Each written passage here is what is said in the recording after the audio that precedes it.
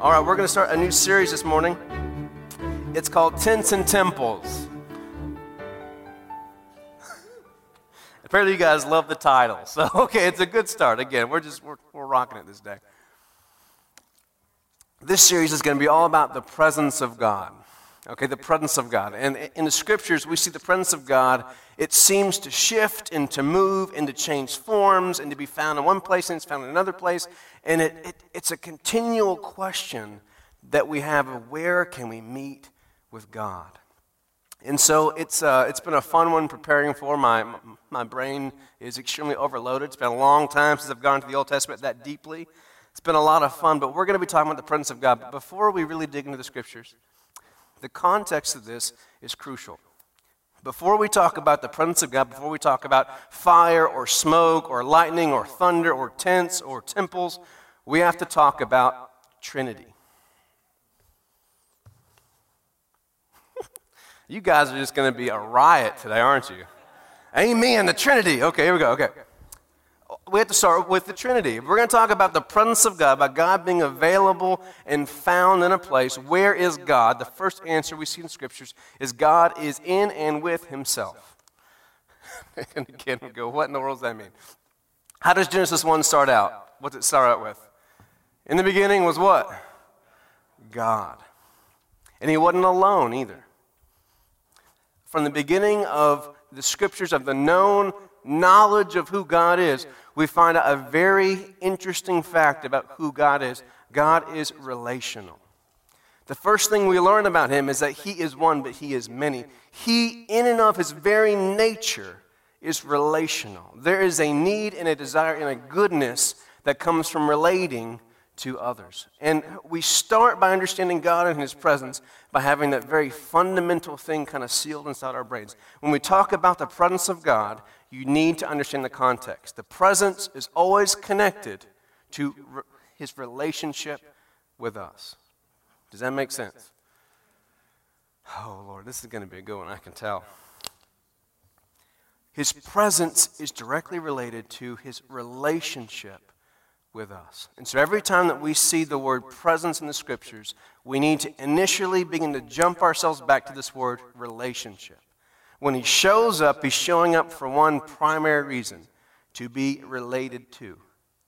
Now, when you think about relationship, what do you think of? Do you think of conversation, a friendship, a marriage? There is a way of relating, getting to know someone. Relationship is back and forth. It's two-way. Okay, to have a relationship, it requires you to respond in some way, shape, or form. If I go to a wall and I begin to relate to that wall, is that a relationship? Not until that wall begins to relate back to me. Yeah, talk to me. If that happens, we're going to have some problems, okay? We do not have relationships with things. We have relationships with beings. Does that make sense to you? Beings. Now, you can relate to things that might not even be, say, human. You have a relationship with your dog. Do we have dog people? Do we have cat people? Gerbil people? Yeah, just don't raise your hand for gerbil people. Birds are even worse than gerbils. I'm not sure if you know how dirty birds are. They're disgusting. Someone's going to leave the church over that, right? Okay, I'm sorry about that. But you relate to that being, to this animal, because even though it's not human, it has the ability to relate back to us, right? You pet the dog, and what's it do? Its tail wags. It's a back and forth, right? You throw a frisbee, it fetches it. If it doesn't, it's a weaker relationship. With a cat, not really. A cat kind of does whatever it wants to do, right? Okay. That's why we don't like cats. Cats are not relational. Stupid animals. Anyways, I'm kidding. It's a joke. Okay, you guys are awake. See? We talk about God, we're quiet. Talk about cats. There we go. We found the chord this morning. Okay, so relationship is two-way. It's back and forth. And fundamentally, God is relational. The first thing we learn about God, he is relational. He desires back and forth. He desires it. And so because he has this nature that desires to interact, to know and to be known, to converse, to learn, to experience, he does something. He creates something. He creates us. He creates a place and a people, and he desires to be with his people. Does that sound familiar to the kingdom? Yeah, okay. The kingdom gospel is very fundamentally relational. God trying to reestablish relationship with us. And so what we see is that, this God is relational, and every time he shows up in human history, he is showing up because he desires to be related to have a back and a forth, a two-way relationship with us. Now, what's really interesting about the presence of God is that both words that we see in scriptures most often, the Hebrew word, panim, okay, means face. You guys are so excited. Okay. The Greek word, prosopan, okay, and it means what? Face. The primary words for the presence of God in Scripture, both Hebrew and Greek, mean one primary thing, face. Now, there are many different words, but these are the primary ones used in all the Scriptures. And that first meaning is face. I love this. When you're talking to someone and they're doing this number, how does that make you feel? You are engaged in an active relationship, aren't you? When you're talking to someone and that person's doing this. When it comes to speaking, okay, the huge rule that you're not to break is you are never to turn your back on the audience. It breaks connection. When they can't see your face, the relationship, they lose their ability to relate to you, to connect to you. There's something about the human face that is so connected to our ability to connect and to relate, to understand, to be connected to someone or something. When you call your dog, and your dog is too busy at the door, with some squirrel, and he's barking, his tail's going, and you're like, come here, and his butt is facing you. Is that satisfying? No. Turn around, you look at me when I'm talking to you.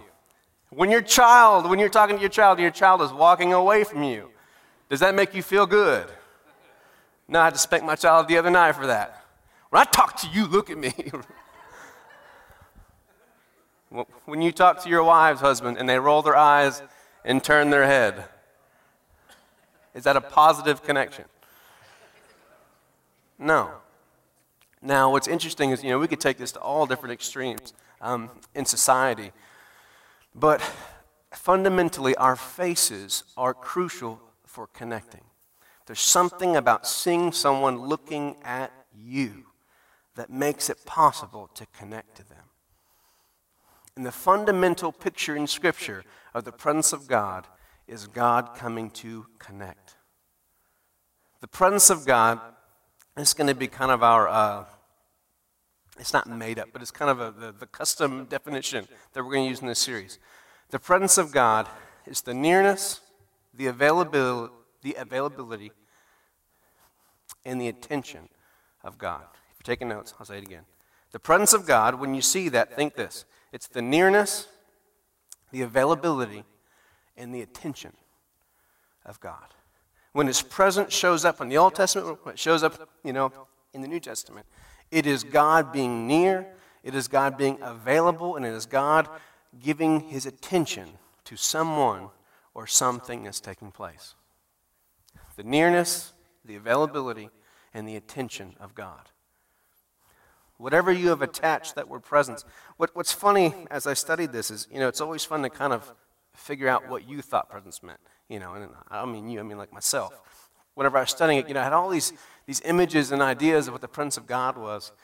And it's almost frustrating when you open the Scripture and go, oh, so that's not even really what it was. That's frustrating. But the presence of God was always this fundamental sign that God is here, looking, paying attention, attentive, available. God is available. And throughout the Old Testament, the glory cloud, if you would, the Shekinah presence of God, this interesting kind of a smoke cloud that would exist over the altar of God was this symbol of God being with His people.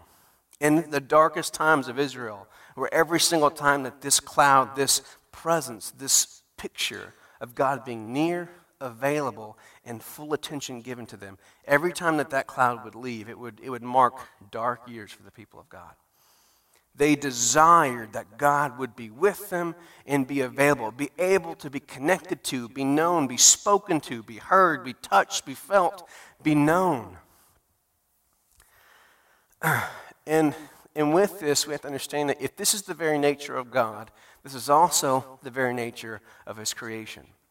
Understand that the root of fear within all of the human condition, okay, is we are afraid of isolation. There are two things that you are not created for. First of all, you are not created to die. We fear death because we were not created for death. Secondly, we fear isolation because we were never created to be alone. We see a relational God who creates a being to relate to. And even this being's ability to relate to God seemed to not even be enough. He wanted man to have more to relate to, so He made woman. He said, it is not good for man to be alone. We are so relational that we are even given not just God to commune with, to know, to be known, to relate, to speak, to interact with, but we're given each other to do this. You've got to get this inside your head. You desire relationship. And if you don't desire a relationship, it's because something was stolen from you. Whether it was trauma or pain or hurt or disappointment that happened in your life, in your past, if you were born and raised in a safe environment, you would do nothing but want to be around people. Introvert or extrovert, it doesn't matter. You might need a little bit of time to get away, but even then, you never want to be alone. There's a sound chamber that exists here in the States, I think in Nashville, and it is the one place on the earth that has absolutely no sound waves. It's absolutely silent. And they say that no one can stand there for longer than 5 minutes. You begin to lose your mind. Absolute silence. In prison, the most feared thing is to be put into solitary confinement, to be put into a cell by yourself. First time I heard of that, I said, that's the only cell I want to be in, in prison, right? I mean, seriously, it's like, prison sounds pretty bad.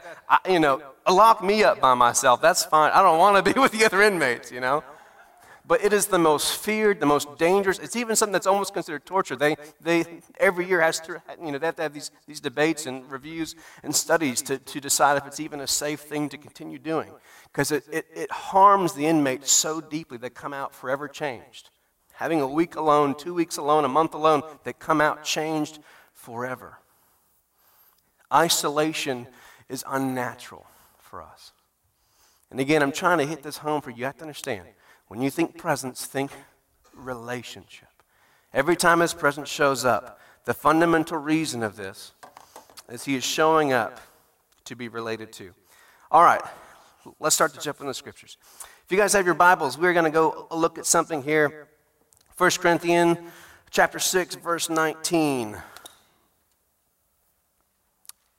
This is our kind of secondary passage. We're about to get to the meat after this, but we'll start with this one.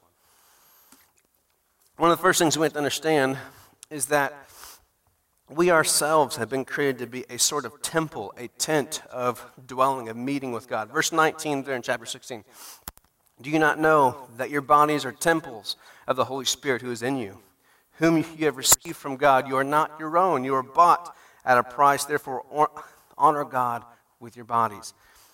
We understand that in the new covenant, we ourselves have been built into a form of tabernacle, a spiritually sanctified, holy place where the Spirit of God rests and is found. But there's one thing that you have to understand too. Just because we are temples of His Spirit does not mean that we are temples of His presence. And you say, what does that mean? In Ephesians 3, we see that the church has become the new temple of the Shekinah. The church, meaning we are the place where God's full manifestation shows up.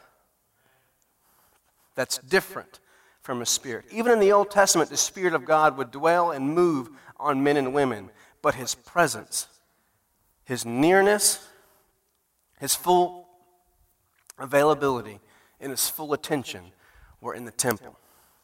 And it's a beautiful picture, is that even though God is fully available through his Spirit in us, we are never able to get all of God alone. He resides in the house of God, the temple, the pillar of truth, the what? The church. You can never, ever experience or know or receive the fullness of God on your own. Read your Bibles. Now we are temples, we are housing units of his Spirit, but his presence, his manifestation, he shows up in a way he doesn't show up anywhere else when we gather together.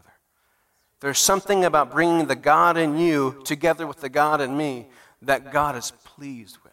He's always desired his people to gather. The reason that he always localized, the reason that the God who's everywhere would choose to be somewhere. If you're taking notes, there's lots of good stuff here. The reason that the God who's everywhere would choose to be found somewhere is so his people would meet somewhere.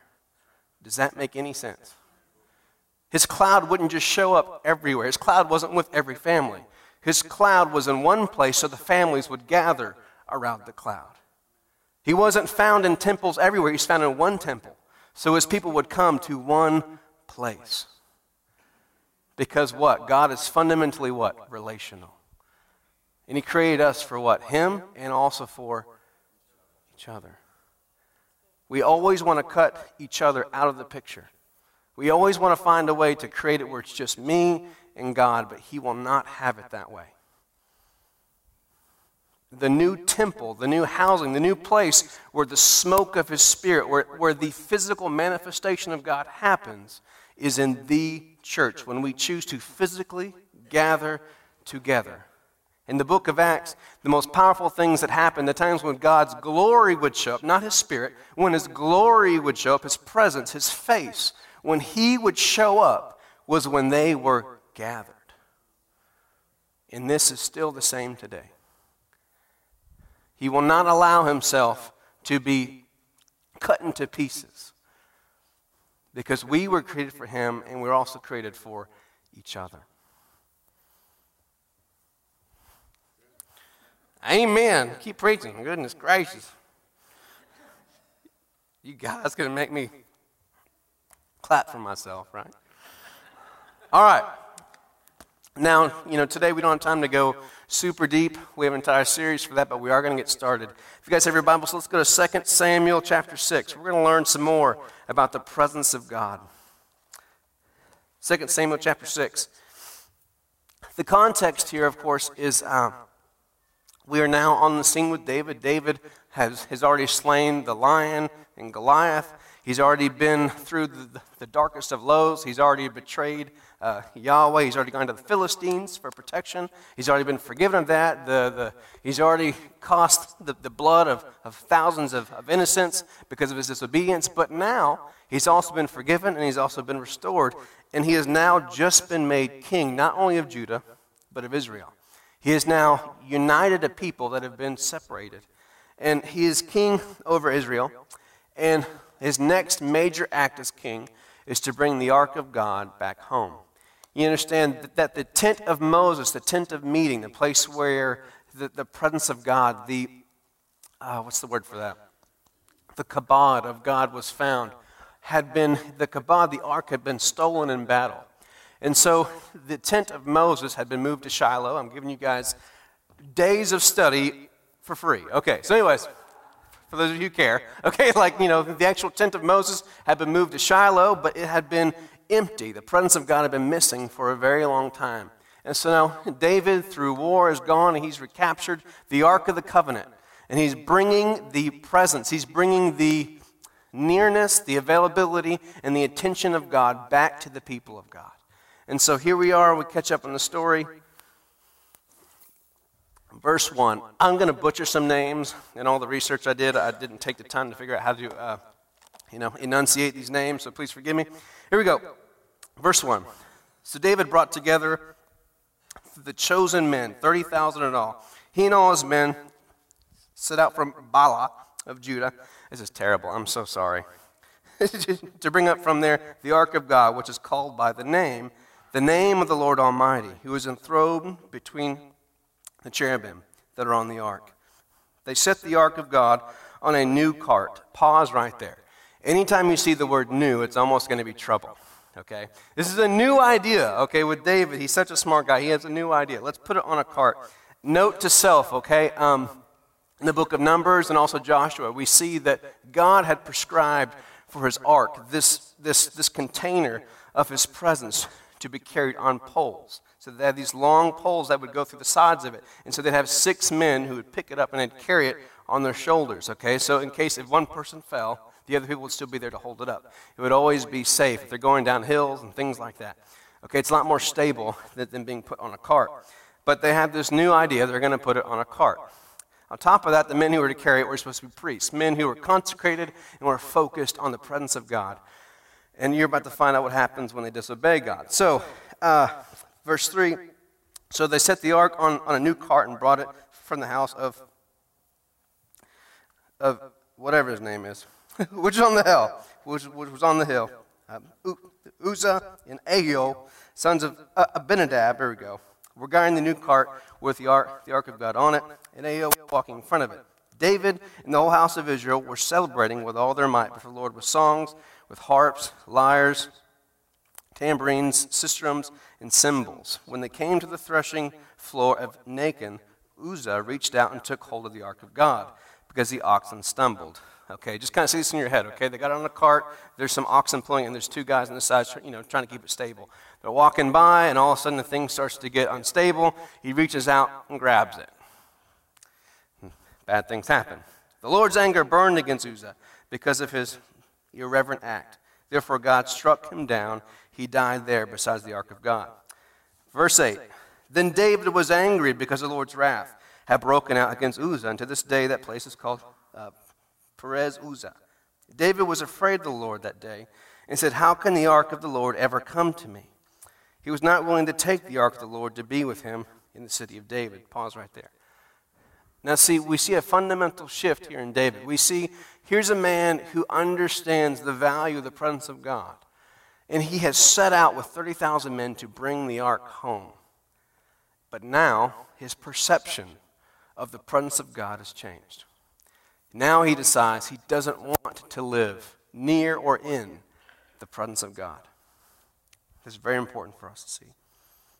And so what happens is, because he wasn't willing, instead he took it aside to the house of Obed-Edom, the Gittite.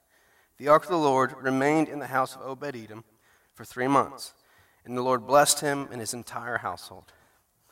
Now King David was told the Lord had blessed the household of Obed-Edom and everything he has because of the ark of God. So David went down and brought up the ark of God from the house of Obed-Edom to the city of David with rejoicing. Verse 13, interesting change here. The cart's gone.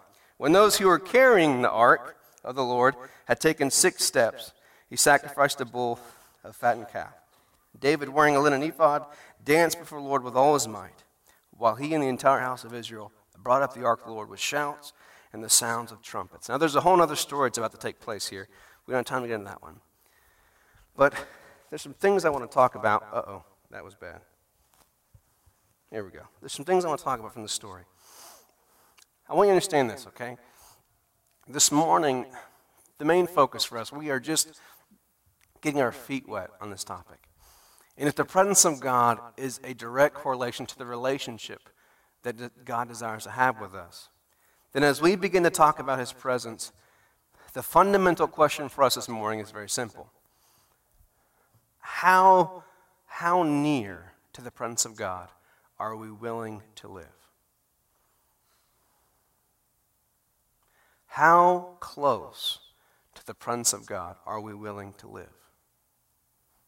I love the section here where David, he's setting out to do this foundational change in the life of himself and his people. He set out with 30,000 men to bring the ark back home, to live in the presence of God.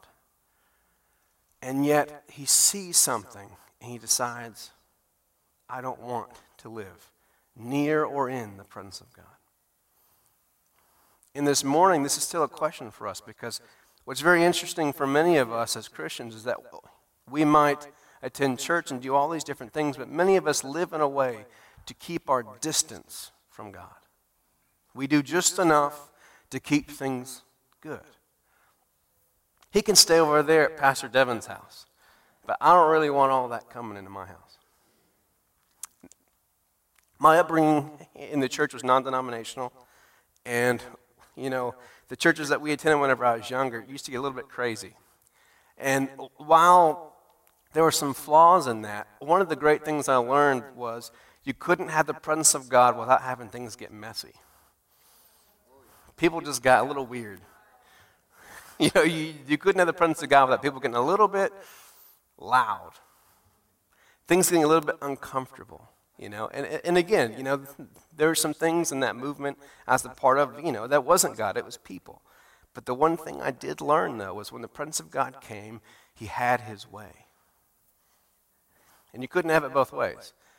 You could either choose to have church without God and do it your way, or you could choose to have it with God and suffer the consequences. We were famous for the 5-minute visit. A family would walk in, they'd drop their kids off at nursery, sit down in the church, and then they'd get back up and walk right back to the nursery, and in about 5 minutes flat, they decided this church was not for them. And again, but the one thing I took away from that was I learned what it was like when God showed up, when God really showed up, when he was really available. It was almost like you could just, experience, feel him, touch him in a way that was more than usual. When he would show up in a way that wasn't just the way he was when I was when praying or reading the scriptures. Whenever, in those times in church, whenever we would gather, he would show up in an extraordinary way. And it was just, it was good and bad. I mean, to this day, when the presence of God shows up, I get nervous. I won't lie. Whew. Because he's not tame. He doesn't obey you. I hate that. He doesn't act the way we want him to act. He doesn't, he doesn't do the things we want him to do. He does what he wants to do.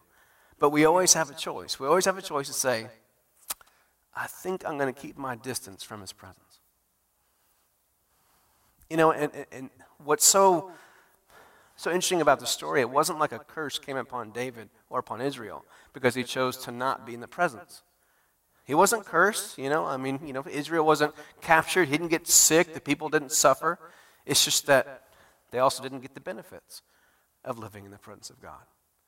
And after 3 months of watching Obed-Edom's house and his family prosper and multiply and get wealth and favor and blessing, he goes, I think I want to live in the presence now. And it's so interesting because, again, for us today, we all have access to the Spirit of God at all times. But we also, even as we contain the Spirit of God in us, still have a choice. Do we want to really live near the presence of God? It's okay to have him available inside us, but do we really want to let him show up? Do we really want to let him out of his cage, if you would? And so in this story, it's the fundamental thing that we have to ask ourselves. Do we want to live near or in the presence of God? Real quick, I'm going to run down some things that we learn here. If you guys are taking notes, here's the first one. The first thing that we learn here in the story is the reality of the presence of God. It's sobering to realize that the God of the universe could be near you, know you, talk to you, or even care about you. The first thing we see here is that there is a heaviness that comes with understanding it is possible for this God to be near me. Because when his presence shows up, he's not just showing up to be there. He's not just showing up for us to offer sacrifices. You have to understand this. You have to understand when Jesus came to the earth, the temple still existed when Jesus was there. Okay? The sacrifices were still being made to God when Jesus was walking the earth. But something wasn't in the temple. The Shekinah. The presence of God wasn't there. Because the presence of God was somewhere else. In a body. And there are many people who wanted to continue to offer sacrifices, to go to church, to tithe, to get dressed on Sundays, to do the thing, but they didn't really want to open up relationship with God. Because relationship gets messy. Now, it's okay for me to go to a barber and to get my hair done, but I'd like to keep, how you put this, the ones I used to like were the ones who didn't talk to me. Or the ones who didn't need me to talk back. The ones who would just talk to themselves the whole time they're cutting your hair, used to love those. The ones I hated were the ones who asked questions. Just cut my hair, I don't want to talk to you. Come on, be honest. Okay, there's days where just cut my hair. When you go to the doctor, right? Hey, just make me feel better. I don't want to get to know you. I don't want to tell you my life story. Just make me feel better. When you go to Walmart, hey, just check me out. Just scan the stuff. I'll pay. Yep. Good day to you too. Merry Christmas. I don't want to sit here and have a relationship with you. Come on, I'm just being honest. Okay, on your worst day, okay, on your good day, sure, you want to tell your life story. The person at the checkout counter. You're the same way with God. Hey, just save me. Just take my money, I'll be there on Sundays. Here, I'll serve a little bit. Just stay over there. I don't need to get to know you. Because anyone who's had a real relationship knows something about relationships. They get messy. They get uncomfortable. The problem with relationship is it's give and take. The problem with marriage is you have to get to know the person. If you could just be married and not have to do all the hard stuff, terrific. Get all the benefits without the hard work. And everyone goes, amen, right? Without all the hard work. And yet this is the precise thing we try to do with God. We'll take the blessing of God. Yeah, sure, save me. Here's the prayer. Here's all things you ask of me. But please don't come any closer. Please don't ask to open up that closet. When you have people over to your house, it's all great because you know what? What you can do is you can clean the living room and the bathrooms. And you throw all the junk into the other rooms and you close the doors, right? Yeah. You can't do that with your spouse, can you? They know where all the junk's hidden, okay? When guests come over, the master bedroom is locked. And this is precisely what we want to do with God. You can be a guest in my home and we can talk football and we can chit-chat and we can do all the good stuff, but don't try to come any closer because it's uncomfortable. And this is the precise thing that we see with David. All of a sudden he realized this might not be as easy or as comfortable as I thought it was. It was one thing to sing to him with the sheep. It was one thing to receive his strength in battle. But oh no, now I have to truly begin to allow him to have things his way.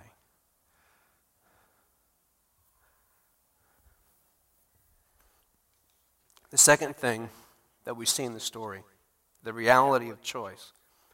A tough truth is that we each get to choose how close we will let God come to us. How close are we willing to let him come? For all the things I did not like, for all the things that, in my experiences as a child, in churches that I just thought were just off, the one thing that I'm so grateful for was I got to experience what it was like when God made you uncomfortable. I love that. It was a very physical experience. And it was only a picture of what happens in my own personal walk as well. When I choose to let him into my finances, when I let him into my relationship with my wife, when I choose to let him into my choices on where I work, and when I choose to let him into my choices on my dreams and my hobbies and my time, when I let him into those things, it gets uncomfortable. Because if I choose to open the door, if I choose to let him in, I cannot tell him what will happen next. He tells me. But if I keep the door closed, if I keep Sunday mornings tame, that I can get what I need from him, but keep things comfortable.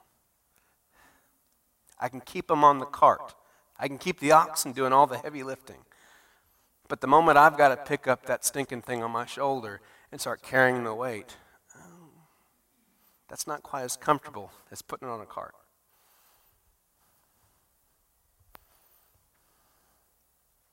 The next thing we learn in the story We see the demands of his presence.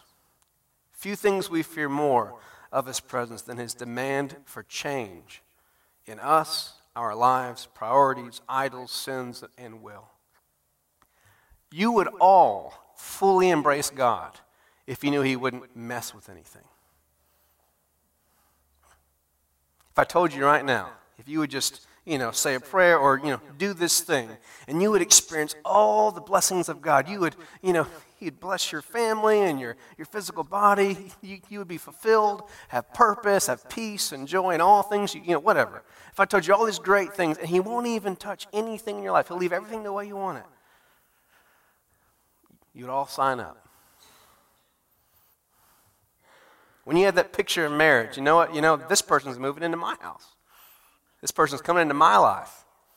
I'm not going to change a thing. I didn't realize how many things are supposed to go on a bed until I got married. I thought you had a mattress, a sheet on the mattress, a blanket, and a pillow. I know what a sham was.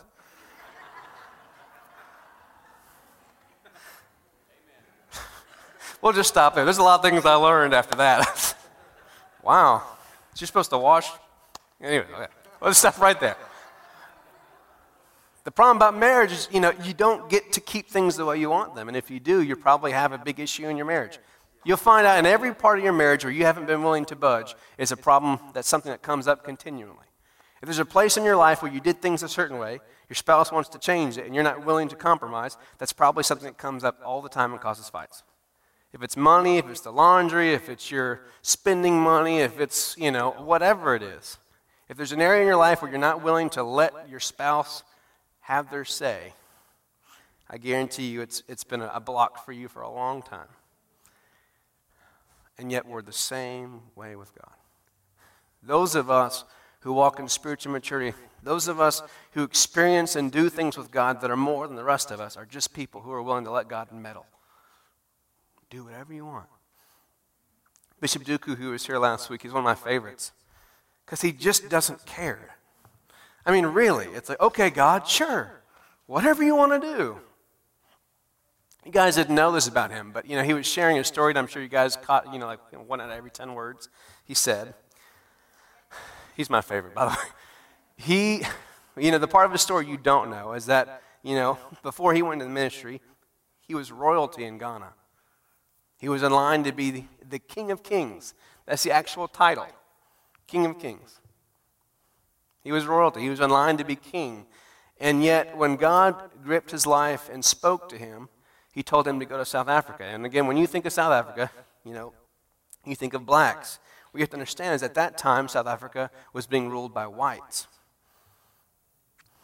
And during the apartheid, what that meant for him to leave a country that was ruled by a tribe, where he could be King of Kings, and to go into South Africa meant that he had to go from being a king and being royal to being a slave. He had to leave all his possessions. He had to walk. He had to walk to a literal fence and walk inside the fence knowing he could not be let out unless he had permission. And that's where he started his church.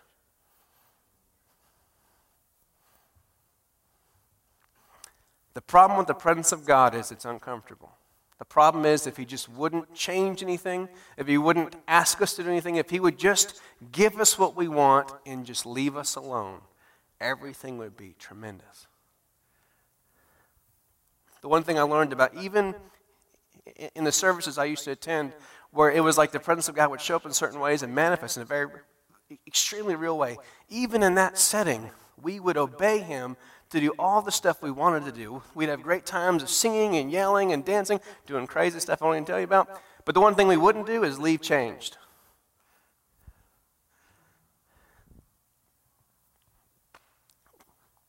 The moment the Spirit of God would start to speak about our marriages, about our futures, about our decisions, all of a sudden the Spirit got quenched. Oh, it's time to go home.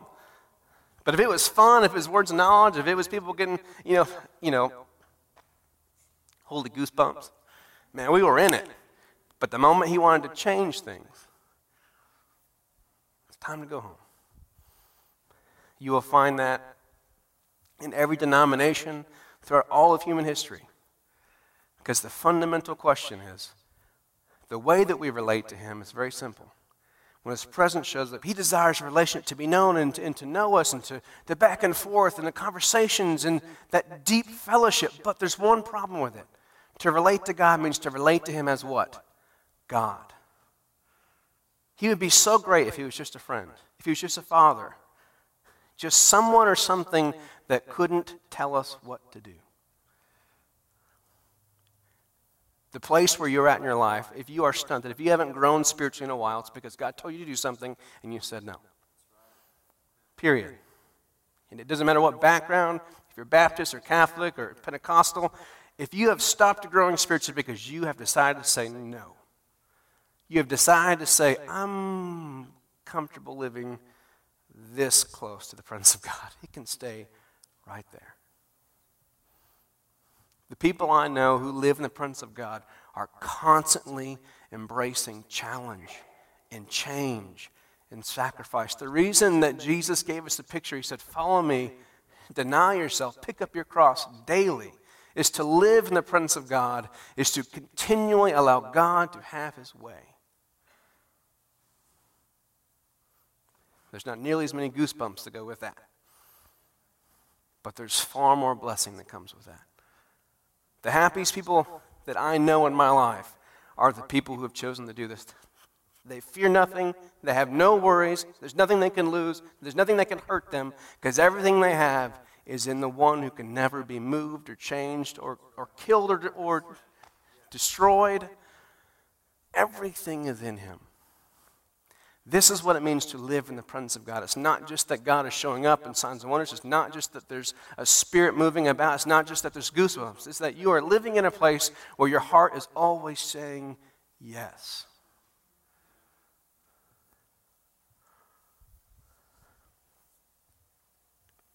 Here's the next thing you see in this story. The misconception of his presence. We see that in verse 9.